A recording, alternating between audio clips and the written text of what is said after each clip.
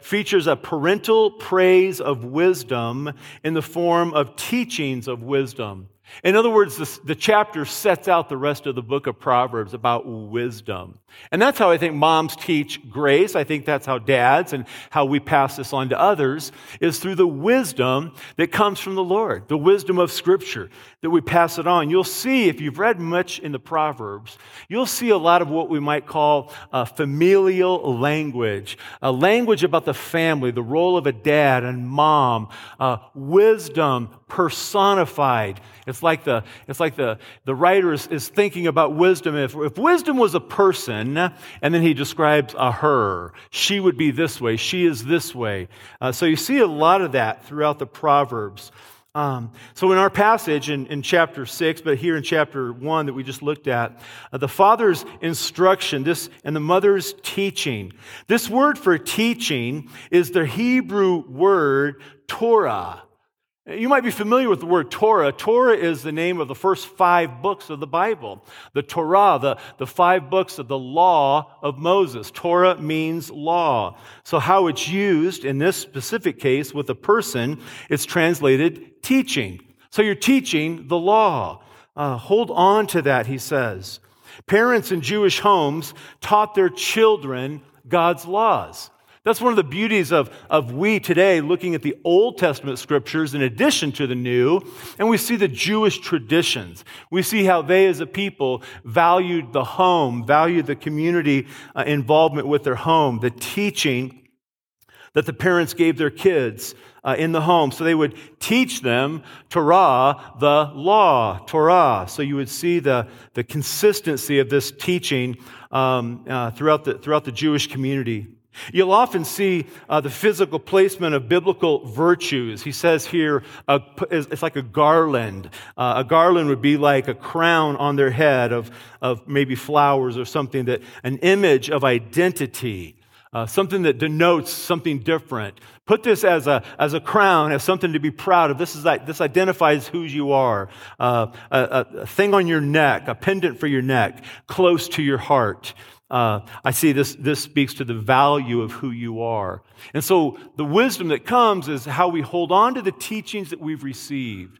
So honestly, gang, whether you're from a Christian home where you were taught much as a child, or this is somewhat new to you, and you're the one teaching your children and the next generation, the instruction from Solomon, the instruction in Scripture, is that we take the truths of the gospel of Christ and we let them overwhelm us in our lives, we apply it, and then we teach that. We live that out. We say the words to our children. We bless them with this. Continuing this brief survey in Proverbs chapter 3. He says in verse 1, "My son, do not forget my teaching, but keep my commands in your heart, for they will prolong your life many years and bring you peace and prosperity.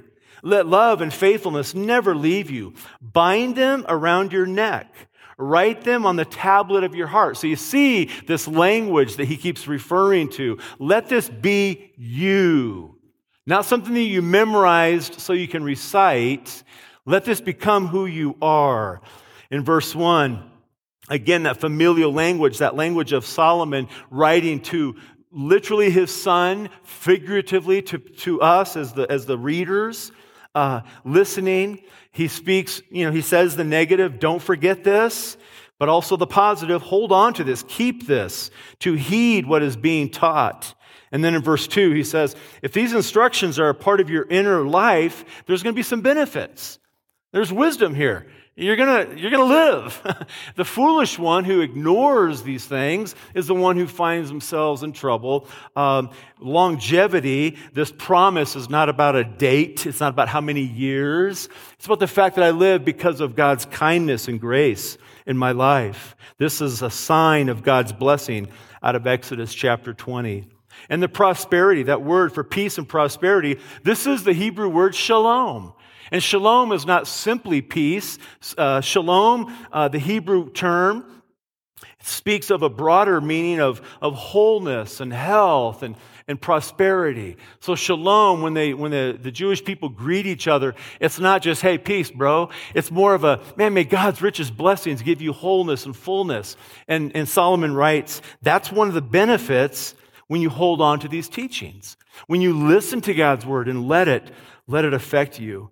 And then in verse 3, love, this is the word hesed, this loyalty to one's covenant or commitment. Let love and faithfulness never leave you. The grace of God in your life that changed you.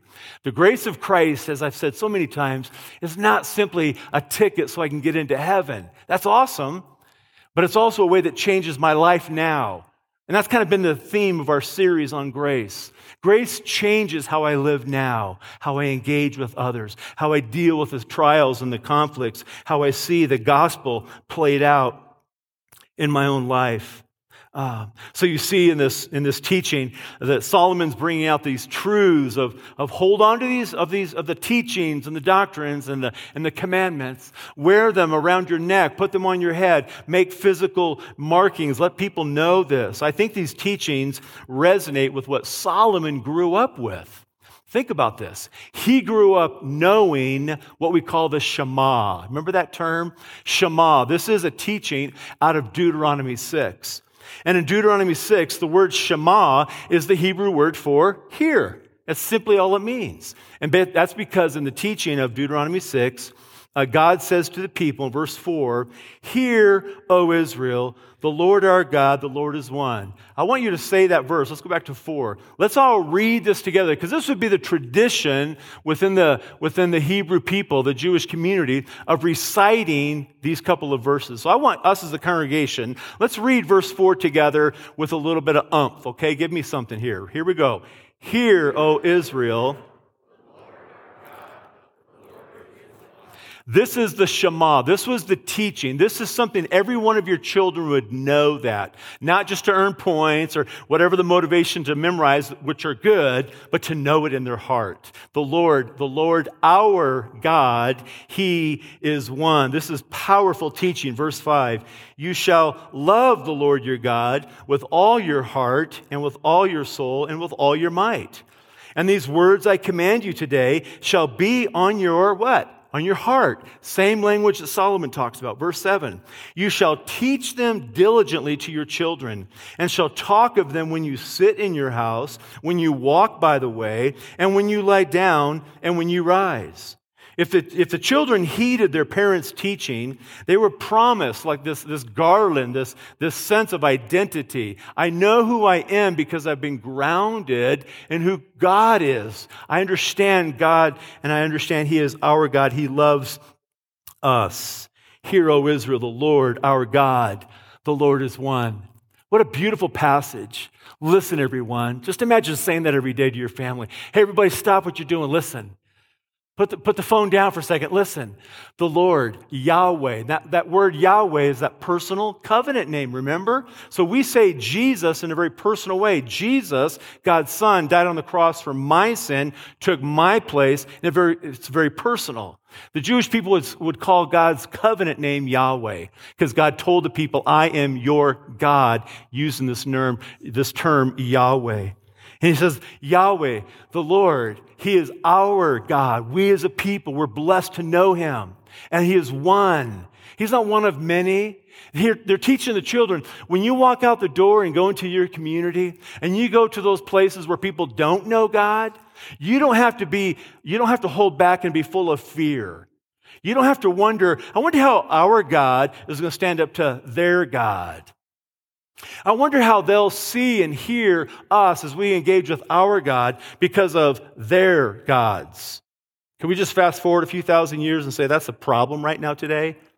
Christians are holding back thinking, I've got a relationship with God, but that world is big and ugly and vicious, and they don't love me. They don't respect us. They're not filling up our seats. And we sometimes have the they and us feel about our God versus all of that. The Lord our God is one. There is no other. There is no other God, amen? So you teach your children this. You affirm this to them. You help them understand it. The Lord, Yahweh, our God, personal, it's covenant. And a covenant is based on the one giving it. This is based on God, by the way. This is not based on you. This isn't based on me and how well I do. The Lord our God is one, and I know him because I did good things last week, and I read my Bible every day, and I felt good about life. But then, after that, it kind of got weird, and I feel kind of cold and indifferent. No, he's still our God. The covenant is on his shoulders. I simply step into it and receive what he's done for me. So I don't have to look at my life and say, well, it's been a rough week. I hope God still loves me. No, that's not what covenant is about. God has chosen us. He's called us. We're his children because of Jesus and what he did for us. They taught the children that they were to love God. They were to love God with all that they had. And love God was a big deal. We are to love. It wasn't like an automatic, the Lord our God is one, and we should love him. Make efforts to love God. Look for ways. It doesn't say that, does it? It's very clear. You shall love the Lord your God with all your heart. This is the part that has to be taught. Why? Because there's always competition for the things in my life that demand my attention. There's a lot of other things that I could love. I could love myself. I could love entertainment. I could love a bunch of things around me that are material or temporary. And we have to be taught, wait a second. Put your head above the crowd and look over there and say, hey, there's God. He loves me. He's got a life for me. I want to love him. They taught their children, you shall love the Lord your God. So parents, don't leave it up to the kids to decide if you're going to church today, okay? Come on. Don't leave it up to the kids. Thanks, yeah. Don't leave it up to the kids to say, hey, should we do this? No, you're the parent. You're the one with the big boy pants and the big boy dress on. You, big girl dress. Let's edit that right now. It's a different world, man. You can't say that. Stop it right now. We are the ones. We teach. We instruct. Guide the way. When the kid refuses, bring them.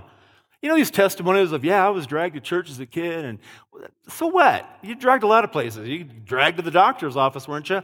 So drag them if you need to, but get to the point to where, this is what we do and why, and it's valuable. Teach your kids to know God. Teach your kids to love God. Make it important. They are watching you, whether you understand it or not, whether they say it or not. They're watching your testimony. They're watching us as adults. You may not have kids in the church. You may be past that stage or didn't have that stage. Kids are watching us. Teach them to know God. Teach them to love God. You shall love the Lord your God with all your heart. He says this is something we teach. I love the idea that what you get from the Shema is they were understanding this is who we are. The person, the child that grows up in that home, the family that recites this and lives this, they're not walking outside wondering who they are. They're not saying, I don't know what to do with all this, man. No, they know who they are. They know who God is. He is our God. He loves us. We love him. We have ways that we get to demonstrate that and show that and live that out. We love him with all that we have. This is who we are. I think the church, what a beautiful message to make clear. We know who we are in Christ. Not because of our good deeds. Paul tells us in a bunch of ways throughout the book of Romans, this isn't about me and my good stuff. It never has been, never can be. This is always about Jesus, the covenant keeper, the covenant maker. When he died on the cross in my place, he did that because of his love for me. So of course I get to love him in return. I'm different because of Jesus. He is the covenant keeper. This is who I am because of Christ in me. That's the message of grace that we're emphasizing these weeks. They taught that the law, and of course the Torah for them was the Bible as they had it. When it says that they would go over the Torah, that would be the only Bible they knew. They didn't have the rest of the New Testament or the Old Testament or any of the New Testament. So today we have the completed Scripture. So we get to teach our children the Scriptures. We get to teach each other the Scriptures. That's why we have small groups. That's why we do what we do here, is to engage with what God is telling us from cover to cover, knowing that these truths of Scripture are important to us. By the way, quick plug, teach your kids to memorize Scripture. You know the best way to do that, parents? Yeah, you got to memorize it with them. Let's memorize a verse today. We encourage our children's ministry to do that. I encourage you, have your kids memorize Scripture. If you need some help with which ones, ask other parents. I'll give you some. Find some verses. Get the Word of God in their heart, because it's in their head and in their heart. It stays with them. How many of you memorized verses as a little kid? How many of you could probably remember those if you were encouraged a little bit? Absolutely. It's as a child, it's in your mind. So they taught them the Word of God, all of it, and they knew it, and that established their identity. This is who we are. So in the context of our passage, in Proverbs chapter 6, King Solomon is perhaps speaking specifically of the teachings. When he says, teach them, remember your mother's teaching, remember the commandments that your dad has given you. What's interesting, and I won't spend a lot of time on this, but throughout the book of Proverbs, there are a lot of key themes. Clearly, wisdom is a theme. In the notes that are available online, I've given you a list of the key themes throughout the book of Proverbs. That could be what Solomon is referring to in Proverbs 6 when he says, hold on to the teachings of your mom. Listen to the wisdom, not just of her and her life experience. That's super valuable, but listen to the Scripture, the teaching of Proverbs. Here's a few. There's a long list. I'll just give you a few. I mentioned wisdom, righteousness, life, knowledge, orderliness, success, self-control, faithfulness, obedience, integrity, justice, truth, honor. That's not even a third. All these themes that come out as you study the Proverbs, Solomon could have been talking about that. He could have said, when you hold on to your mother's teachings and you let these be close to your heart, this is what that is. So back in Deuteronomy 6 where we were, he says again in verse 6, he said, and these words that I command you today shall be on your heart. What the world doesn't need is Christians that only have talk. We need to talk, don't not talk, but don't make that your only game. Bring to the table a heart that has been infused with the Spirit of Christ because of what Christ has done for us. You command these things, they shall be on your heart. Verse 7 we read, teach them diligently to your children. Diligently, by the way. This isn't easy. It's not like, yeah, we did that verse that one time, so you guys got that, right? No, you work at it. Keep teaching. Stay at it. What I love about the Shema is it implied more than just the formal learning of education. Education is great, and you learn whether whatever school you go to or homeschool, how you do that. That's awesome. But the Shema kind of implies that this is in the home. This is ongoing. This is as a family, we're talking about this situation, and we bring in the Scripture. This is as a family, we're thinking about someone, we mentioned this morning a man who died this week. You get to talk to your kids about that. You get to bring out what does Jesus tell us about life and death? And it was like an ongoing conversation is the flavor you get from the Shema. Verse 8, you shall bind them as a sign on your hand. They shall be as frontlets between your eyes. You shall write them on the doorposts of your house and on your gates. So the commands to tie them and write them were taken literally by Jewish people with the phylacteries and the thing they put on the door. They touch as they walk in. We've been to Israel a few, and you see these everywhere. And in Jewish hotels, you see this on the door. So it was like they was taken literally, but it's also believed that that's probably emphasizing a symbolic need for all of us for the continual teaching of Scripture. So whether you have the thing on your wall, you have the phylactery, whatever you have, just know that God is saying to us, man, keep this going. Keep this going. Don't forget the small things. Don't forget that one verse. Don't forget the simple things, the things you learned a while. Keep it going. For some of you, you need to be reminded today, it's okay to back up a little bit and say, yeah, I remember some of those simple truths that we haven't really talked about lately. And then talk about them. Keep it when you walk in your way, when you lie down. He encourages us. So in our text, we again in verse 20, this survey that we just looked at from the Shema and the teaching of Proverbs, he says, my son, keep your father's commandment. Forsake not your mother's teaching. Bind them on your heart when? Say it again. Yeah. Bind it on your heart always. Not just on the Lord's day, not just on, good days. Bind this on your heart always. Tie them around your neck. When you walk, they will lead you, right? because I know where I'm going. I'm confident with where I'm headed. When you walk, they will lead you. When you lie down, they will watch over you. We all probably have those anxious nights, sleeplessness, something you remember that you said 3 weeks ago and it haunts you in the middle of the night. That's why that person hates me. We have these things in our minds, and when you lie down at peace with the Lord's word in your heart, the Lord watches over us. And when you wake, they'll talk with you. God's word guides us, speaks to us. These teachings that moms say, that we need to say to each other and to our children. You compare, in the notes I mentioned, you can see how verse 22 compares to what was said in Deuteronomy 6, the moving forward. This goes forward. You don't just go to church, hear a message, oh, that's nice, let's get back to life. No, that message, the Word of God, guides our life, goes with us.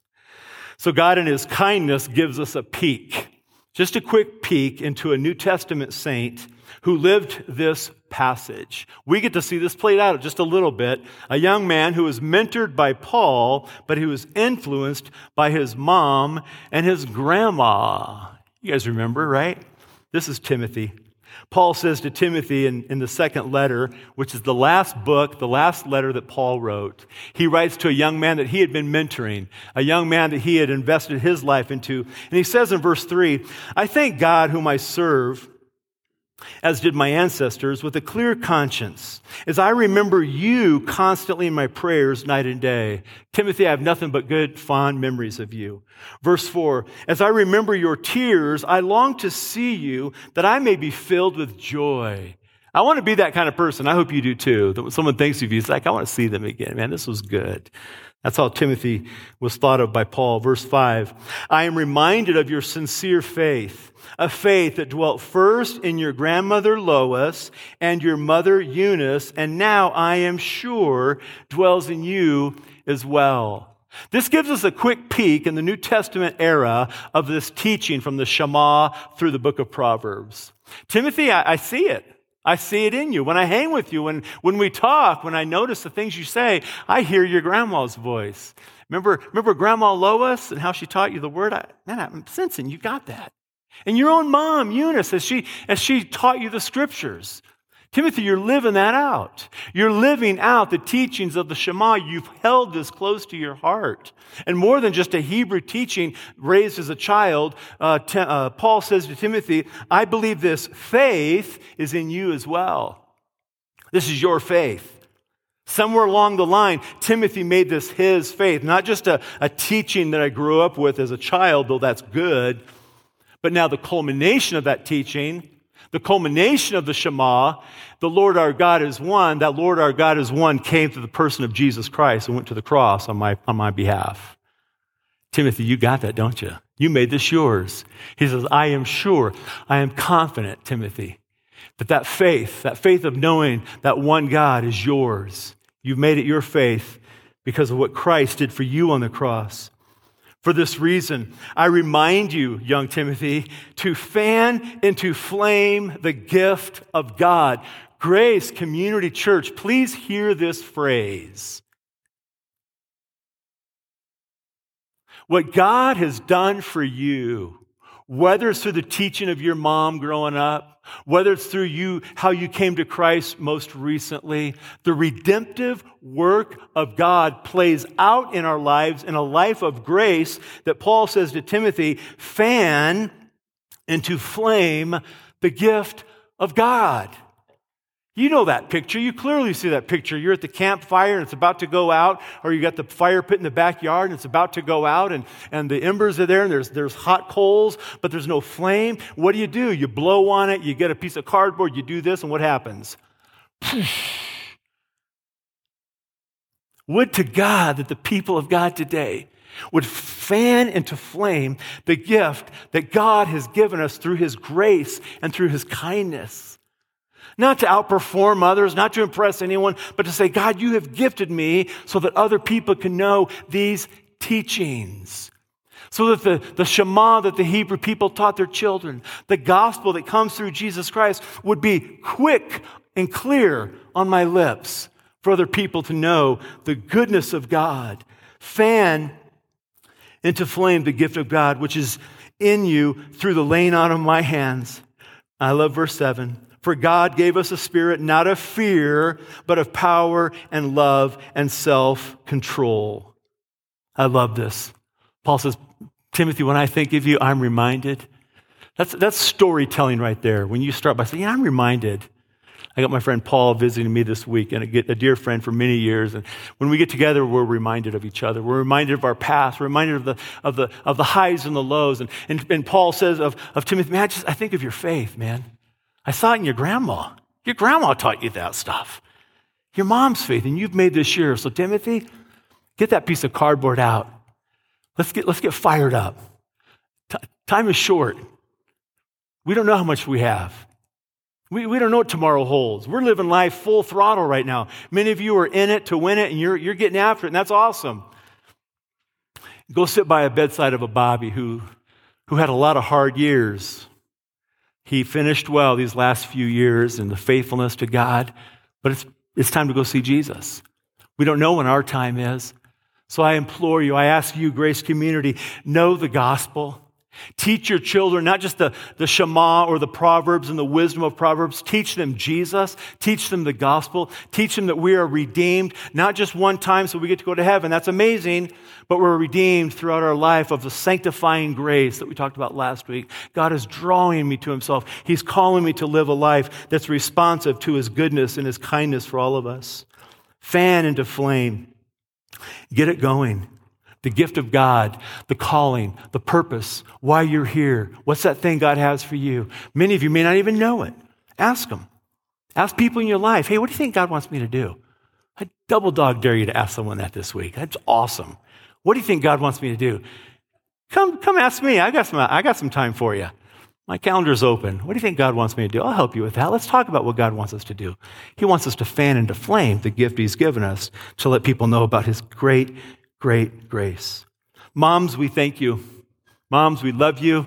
We thank you that we have a day we get to say, Moms, thank you, and we honor your good work. And yeah, we've made fun of a lot of things you say or don't say, but at the end of the day, you get to teach grace.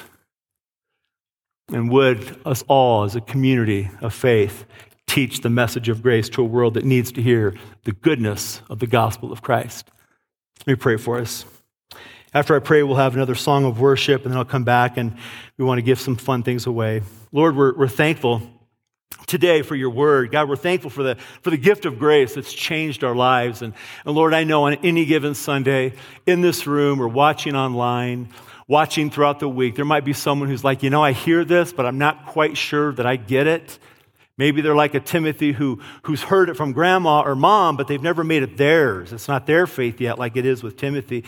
God, I pray that even today, that the Spirit's calling them to yourself, Lord, that we can help with that. They can talk with someone they came with or see one of us afterwards. Lord, the gospel that is so clear of your kindness to us is a gospel that needs to come out in our teaching and our passing on this great faith. We love you and we thank you for this gift. In Jesus' name, amen.